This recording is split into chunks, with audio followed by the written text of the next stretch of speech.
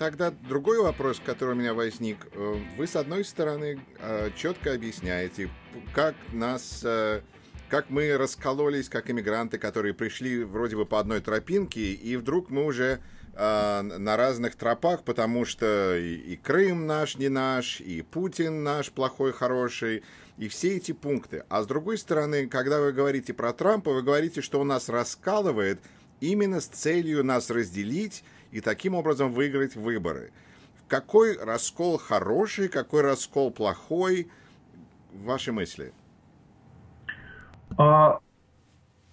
Раскол – это явление, которое существует всегда, да? Помните, нас в школе учили, в Советском Союзе известная была фраза Ленина, что прежде чем объединиться, надо решительно расколоться.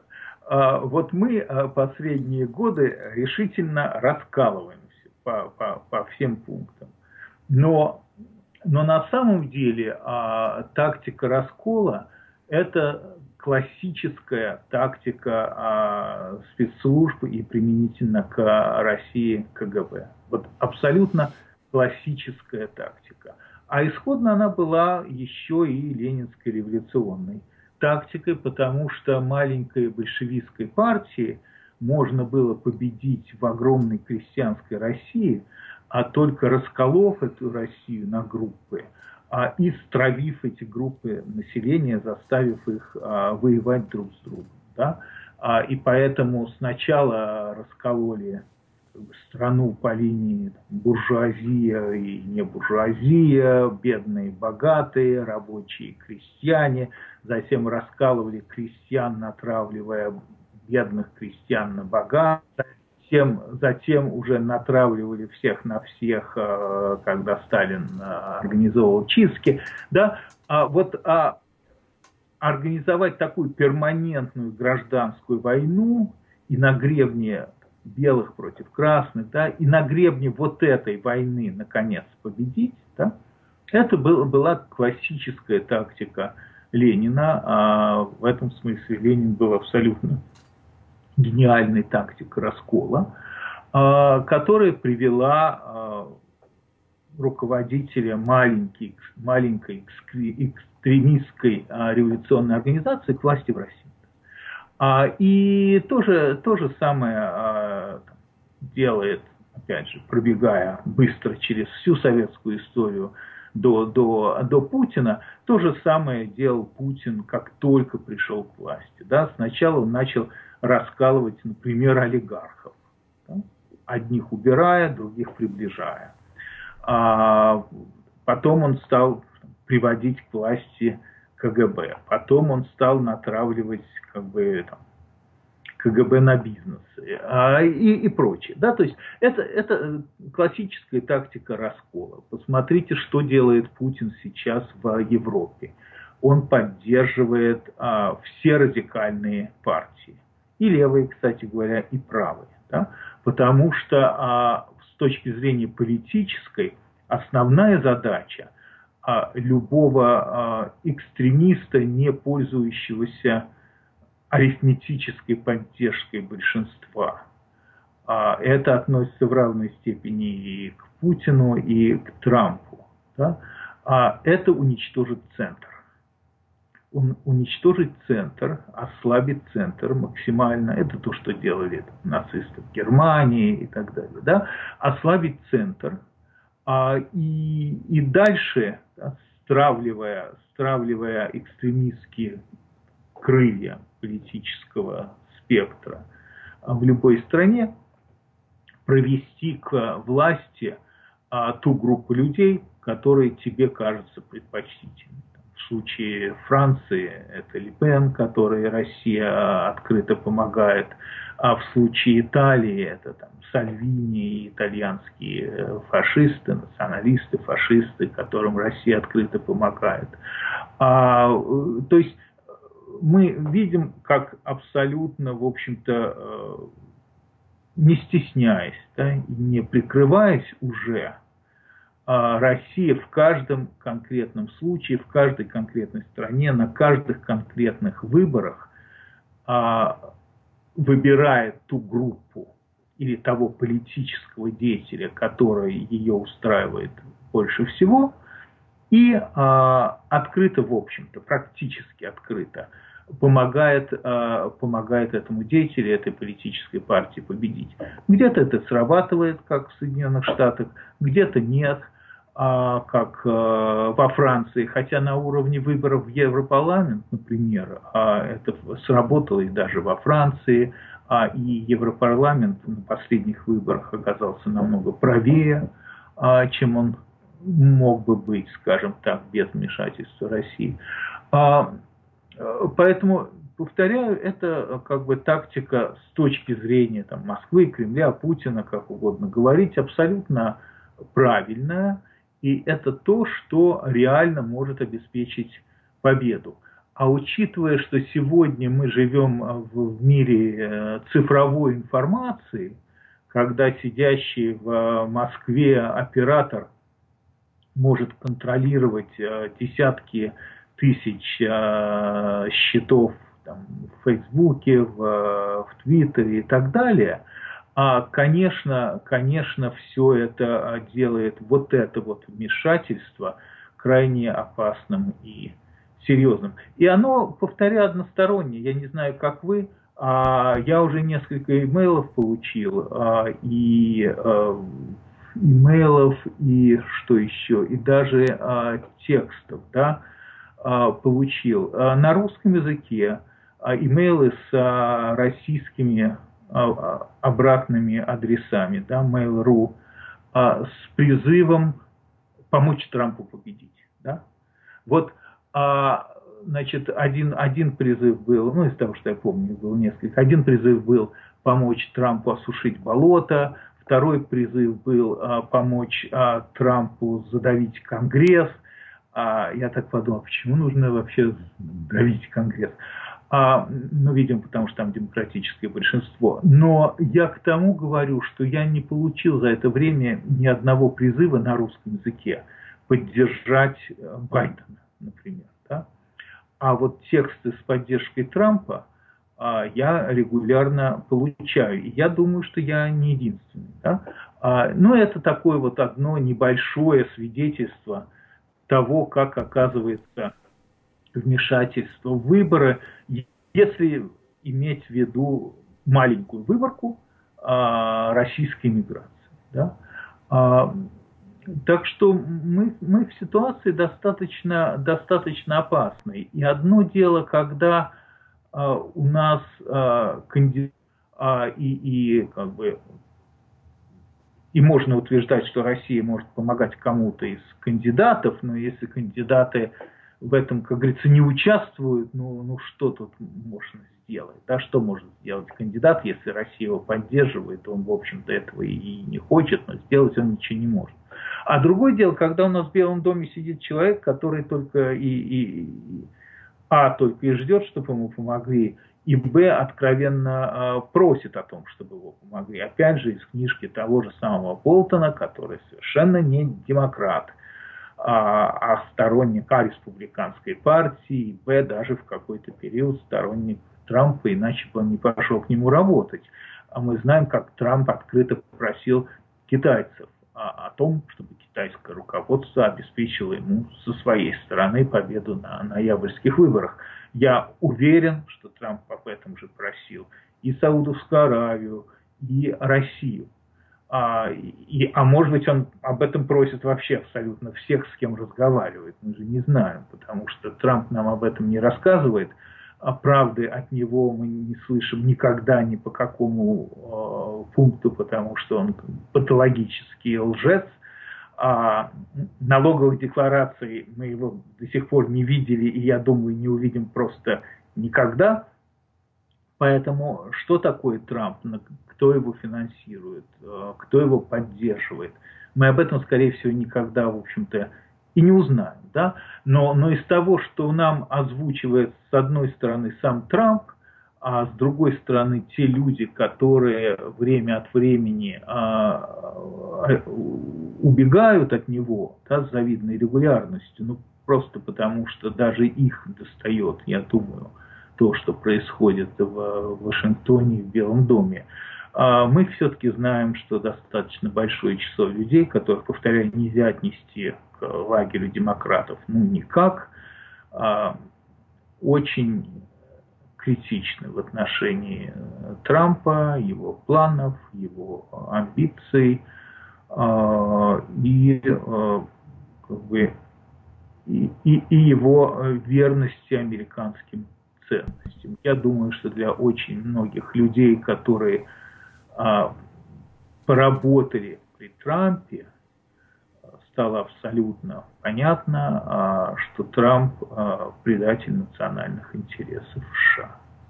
Юрий, и тем не менее, мне кажется, что вот этот раскол, который либо делает, так сказать, российские спецорганы, как бы страна ни называлась, как бы спецорганы ни назывались, либо Трамп со своей стороны, разве мы не потакаем такому же расколу, когда мы начинаем делить себя на «ах, вы за черных, а я против черных» или там такого типа? Может быть, нам нужно как-то наоборот противостоять этой тенденции, объединившись вокруг каких-то концепций? Например, у меня есть знакомый, с которым я не согласен по поводу его подхода к черному населению, но я с ним полностью согласен по поводу влияния Путина на Запад. И я стараюсь с ним говорить об этих пунктах и на этом строить какой-то консенсус, и потом, чтобы он меня не просто игнорировал, а может быть ко мне прислушался. Или это бессмысленно? Ну, начнем с конца, это бессмысленно. Потому что, к сожалению, как показывает практика, люди очень резко меняют свое мнение. Я не знаю, хорошо это или плохо, но это, я думаю, факт. Я думаю, что практически нет людей среди русской миграции, которые по прошествию, которые голосовали за Трампа в 2016 году и которые на основании вот опыта последних 3,5 лет пришли к выводу, что они за Трампа теперь голосовать не будут. Да? Хотя в 2016 году мы как бы про Трампа еще ничего не знали, а в 2020 году мы про Трампа знаем уже абсолютно все. Да? И из этого следует, мне кажется, что есть какие-то такие серьезные, глубинные, исходные причины, по которым люди голосуют за Трампа. Я, в общем-то, их называл в своих публикациях. Я думаю, этих причин как бы несколько, да. Но для каждого конкретного человека есть причина, за которую он Трампу готов простить все остальное. Да? И просто человек, в общем-то, должен, там, не знаю, стоя в ванной перед зеркалом, когда его никто не слышит и не видит, честно эту причину себе назвать. Вот если бы все люди, которые поддерживают Трампа, нам честно бы назвали эту причину, мы бы смогли бы таким образом собрать необходимую нам информацию и как бы знать, да, почему они его поддерживают. Я думаю, что абсолютное большинство это, тем не менее, люди, поддерживающие Трампа из-за расовой проблемы. То есть это реакция на 8-летнее пребывание черного президента Обамы в Белом доме. Я думаю, что это главное. Проблема в том, что не все, хотя сейчас, после того, как в каком-то смысле сброшены, да, маски, несмотря на пандемию, и перчатки, несмотря на пандемию, в этом разобраться легче, да, потому что на эту тему стали говорить, да, и не только Солонин, и не только Илларионов, да, а очень многие. И по тем отзывам, которые читатели присылают, видно на самом деле, насколько может оказаться, что люди там с моей позиции в абсолютном меньшинстве. Я скажу откровенно, я свой ответ Марку Солонину переопубликовал в Каспарове. Это, в общем, прогрессивный, оппозиционный журнал.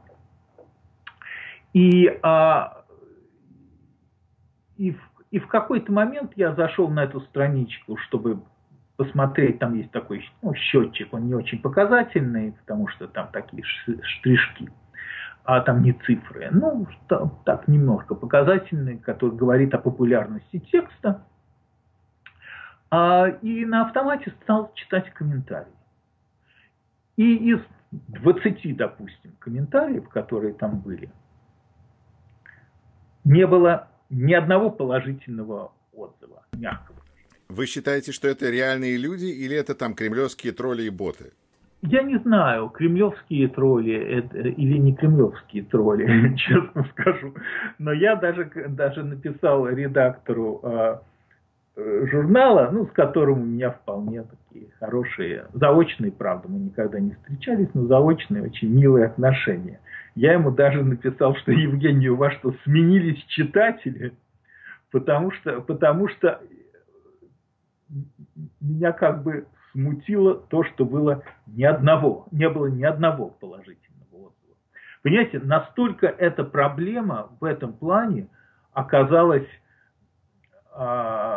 менее черно-белой, я бы так сказал, чем там крымский сюжет, да, или чем приход Путина к власти, и даже чем Трамп. Да. Вот оказалось, что по этой проблеме, да, намного большее количество наших белых соотечественников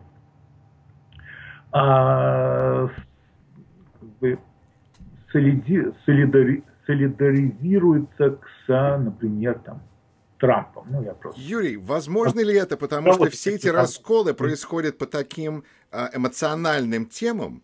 Вот все эти расколы, они происходят по эмоциональным темам, но при этом тема расизма – это тема, с которой русскоязычный человек наименее знаком, потому что люди были в Крыму, люди видели, знают политику Путина, люди понимают, были в Украине, они как-то что-то об этом понимают. Но когда дело доходит до черного населения, знания и понимания очень мало, и поэтому эмоциональный раскол происходит таким неравным образом. Я думаю, что, скажем так, я не знаю статистики, но те, кто живет в Соединенных Штатах, все-таки с большей вероятностью сталкиваются с черной проблемой, скажем так, чем с крымской проблемой. Да? И я думаю, что многие из тех, кто живут в Америке, может, в Крыму и никогда в жизни и не были, разве что в детстве, о чем не очень хорошо и помнят. Так что нет, я не думаю, что это от незнания. Я думаю, что это скорее, к сожалению, от отсутствия, от отсутствия милосердия. Вот как. От неготовности признать, что мы, белое большинство, исходно находимся в более выигрышной ситуации. Потому что мы белые. Не потому что мы умные. Многие из нас очень умные. Не потому что мы образованные. Многие из нас очень образованные. Не потому что мы трудолюбивые. Многие из нас очень трудолюбивые. Но прежде всего, потому что мы белые. И мы исходно оказались в этой выигрышной ситуации. И когда начинают приводить примеры того, как мы, бедные иммигранты, без знания языка, без копейки денег, приехали в эту страну. И вот смотрите, чего достигли мы и чего достигли они, родившиеся в этой стране, знающие английский язык как родной. Кто в этом виноват? Белые или они черные? В этом виноваты они черные. Это сравнение, мягко выражаясь, некорректное. По очень многим причинам. Прежде всего, для того, чтобы человек, который уехал из Советского Союза,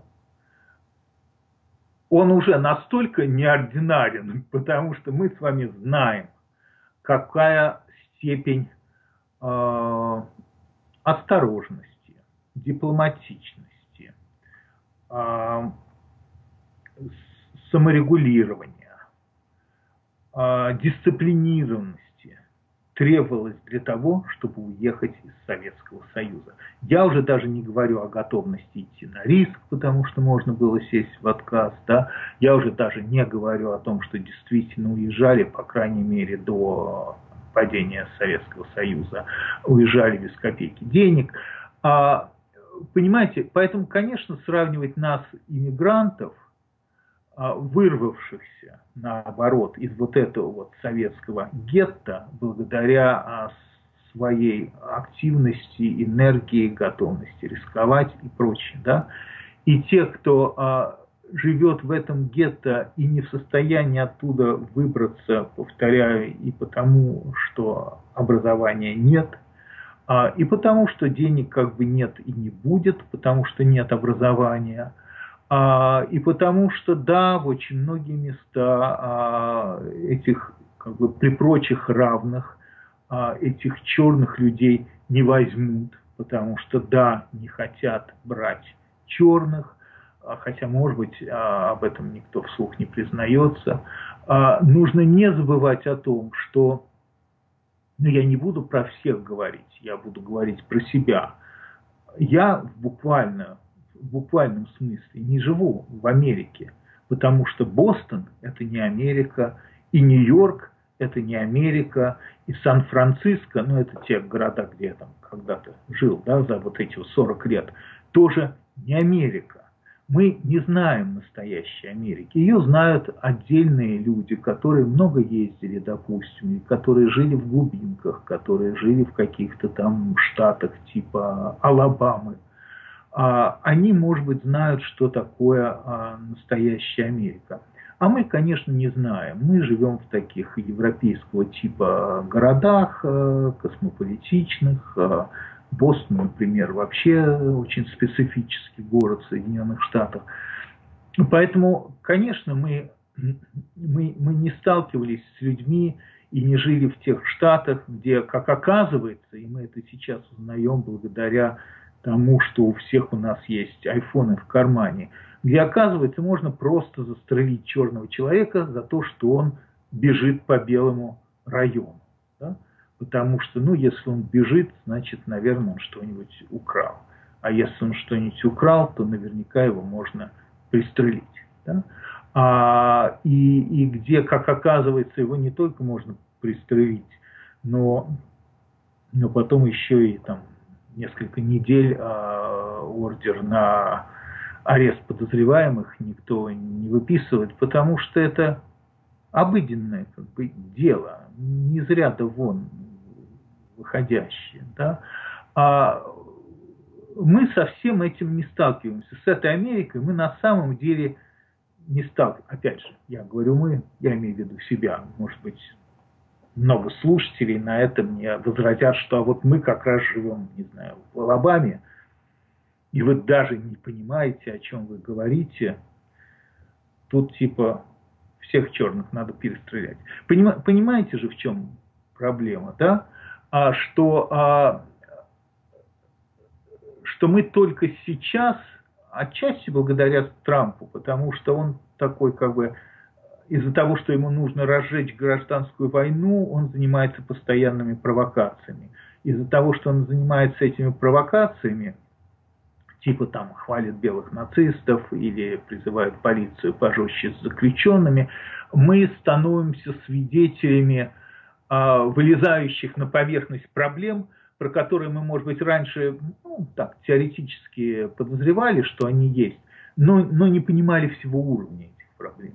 Вообще вот то, что мы видим сейчас, я думаю, нас должно удивлять не с той точки зрения, что ах, вот есть проблема, про которую мы раньше не думали, не говорили, не заикались, а о том, что эта проблема глобальная. И она действительно глобальная, потому что если у нас, ну, я не помню точно статистики, я не Ларионов, там 20% черного населения, и оно подавляющем большинстве на уровне 95% считает себя угнетенным меньшинством, это совершенно катастрофическая ситуация. Вот как бы взрывоопасная, катастрофическая. А если предположить, что кроме черного меньшинства есть еще и какие-то другие меньшинства в Америке, которые тоже могут считать себя угнетенным меньшинством, то эта ситуация становится еще более сложной. И эту проблему, конечно же, надо решать. И решать ее можно не через натравливание белого большинства на все остальное население. Потому что дальше еще внутри этого белого большинства, опять же, тот же Трамп очень удачно раскалывает всех на богатых и белых. Надо решать проблемы глобальные. Это задача, в принципе, любого нормального президента, это задача Сената, это задача Конгресса. Я не хочу сказать, что в этом всем виноват один этот самый несчастный Трамп, который пригнал себя в Белый дом. Но понимать эту проблему, назвать эту проблему, сформулировать эту проблему, сказать, что ее необходимо решать, очень важно. А делать вид, что это проблема черного меньшинства, которая, несмотря на то, что они родились в этой прекрасной стране, которая позволяет всем подняться и стать миллионером, да, это абсолютно неправильный и непрактичный и нерациональный подход к делу. Юрий, у меня такой, я даже не знаю, комментарий, протест, не знаю. Потому что вы все время говорите постоянно о белом большинстве и черном меньшинстве, а демографически мы знаем, что белое население на самом деле уменьшается и становится меньшинством, что на самом деле используется Трампом для разжигания этого страха, что вот сейчас все эти цветные люди, они все соберутся, и будут их больше, чем белых, и белым будет плохо. Это во-первых. Во-вторых, концепция милосердия все-таки жутко интересная. И в-третьих, было бы несправедливо закончить наш разговор, не спросив вас о слове «быдло».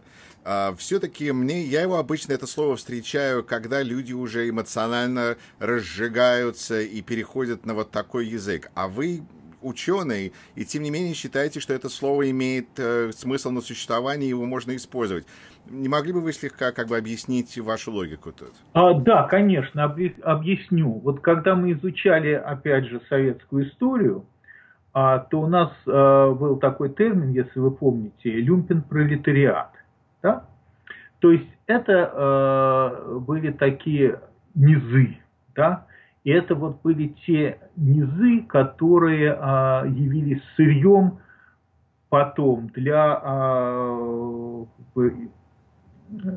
ВЧК, для красного террора, да, то есть это те люди, которые были палачами, были надзирателями, были следователями, пытали, да.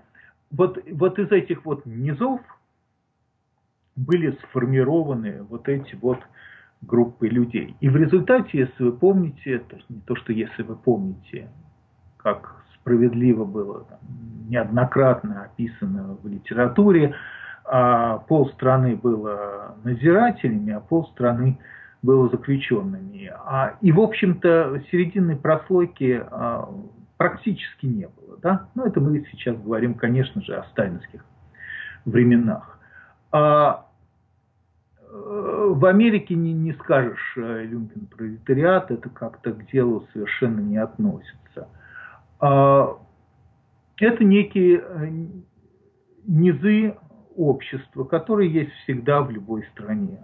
И я вовсе не хочу сказать, что все те люди, которые поддерживают и поддерживали Трампа, по результату прошлых выборов, это 46% избирателей, быдло. Это не то, что я хочу сказать. Я, безусловно, хочу сказать, что все быдло поддерживает Трампа. И это как бы очень важный момент, потому что это создает прочный фундамент для Трампа как политического деятеля. И вот, собственно, и все. Да? Я не знаю, какие будут результаты выборов 3 ноября. Поскольку мне трудно было в 2016 году предположить, что Америка, которую, как я считал, знаю и которую я очень люблю, проголосует за Трампа, и я знаю, что я ошибся, то я прогнозов про 3 ноября не делаю. Очень будет интересно посмотреть, какой процент населения проголосует за Трампа. Но я просто не знаю, как еще можно мне назвать тех людей. Я понимаю, что есть люди, которые голосуют за Трампа, потому что они считают, что Трамп лучше для Израиля, а кроме Израиля их ничего не беспокоит. Есть такие люди.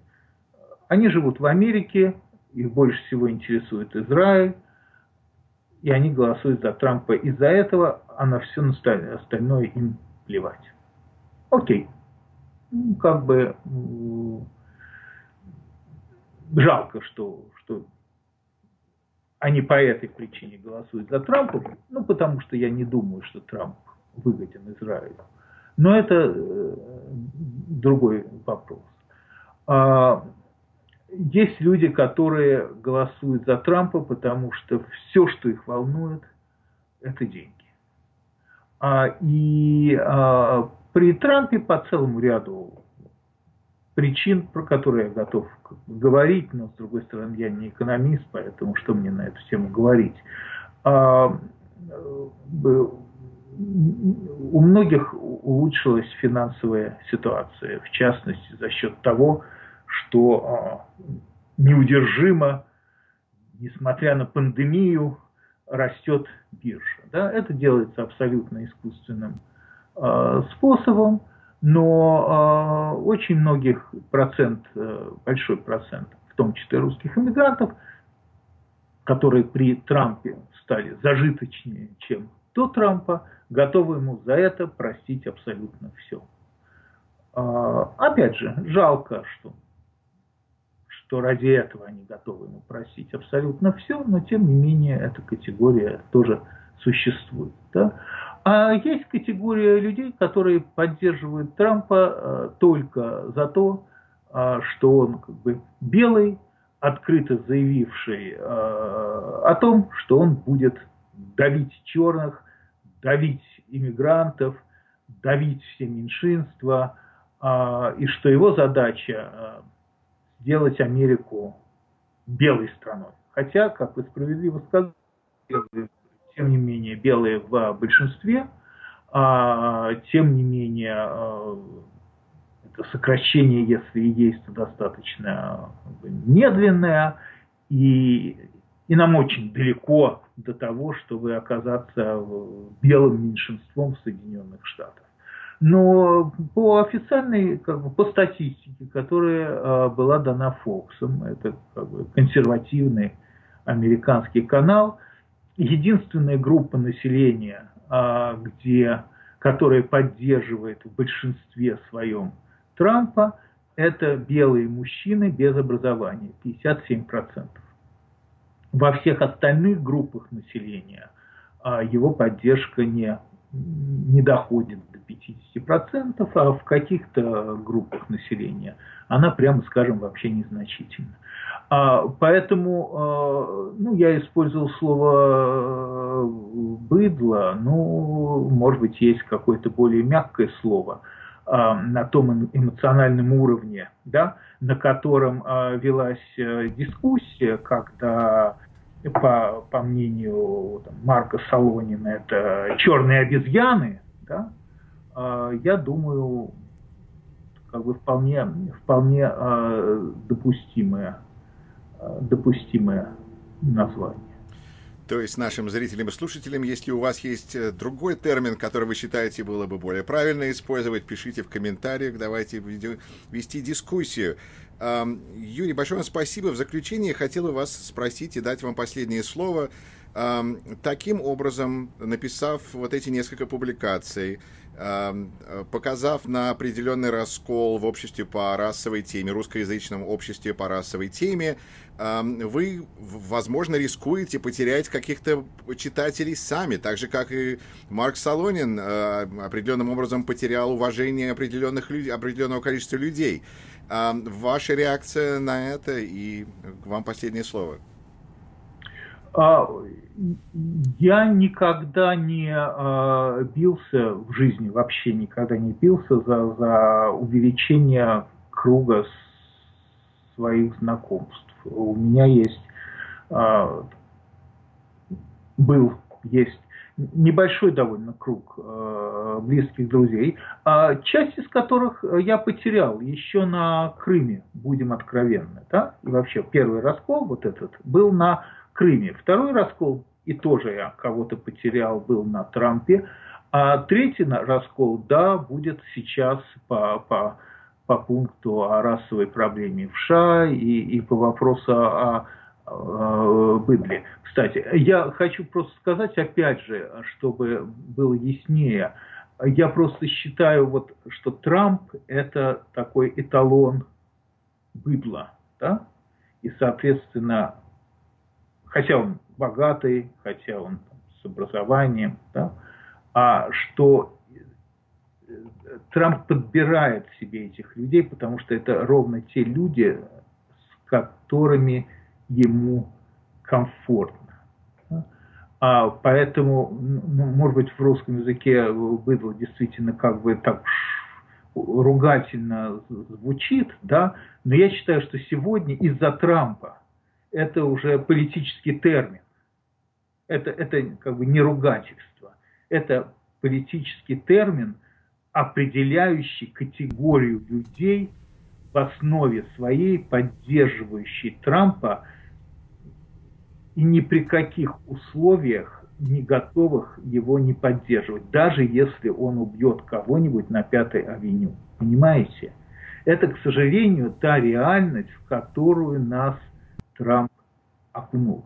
Мы живем вот в этой вот реальности, когда президент открыто заявляет, что он может убить человека на Пятой авеню, и он знает, что он не потеряет ни одного голоса. Вот эта вот группа людей, голос которых он не потеряет, я уверен, что они для Трампа самого, если он честно сам с собой хотя бы разговаривает, тоже быдло, которые его поддерживают, потому что они знают, что он такой же. Юрий Флештинский, писатель, историк, ученый. Большое вам спасибо за разговор на эту очень важную тему. Друзья, не забудьте подписаться на Рашкин Репорт на Ютубе, на Фейсбуке. И до новых встреч. За микрофоном был Юрий Рашкин. Всего хорошего. Спасибо, Юрий. Счастливо.